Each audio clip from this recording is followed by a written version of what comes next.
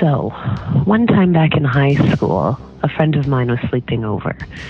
And in my bedroom growing up, I had two single beds that were kind of in an L shape.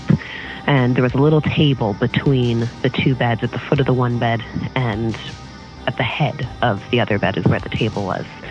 And so very late that night, I was kind of shaken awake by rustling.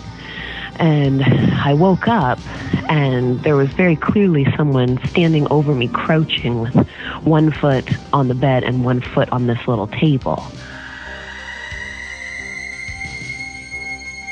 And so as I recognized that this was happening, I asked my friend who was sleeping over, "Bailey, are you standing over me right now?"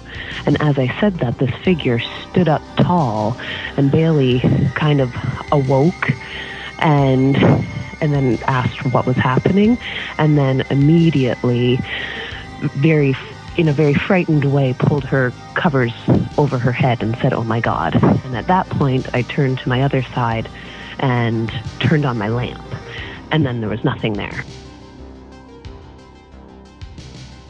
And both Bailey and I then described the exact same figure, which was a very tall man in a long black coat with a black hat on. It doesn't quite end there.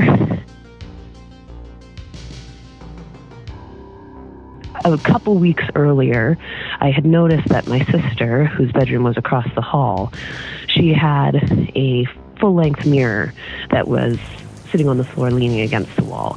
And I had noticed that every morning when I got up, she had turned the mirror around. And when I described this occurrence to her, she said to me that that's the reason she keeps turning her mirror around, because at night she sees a man in a long black coat and black hat in the mirror, and he's soaking wet in the pouring rain.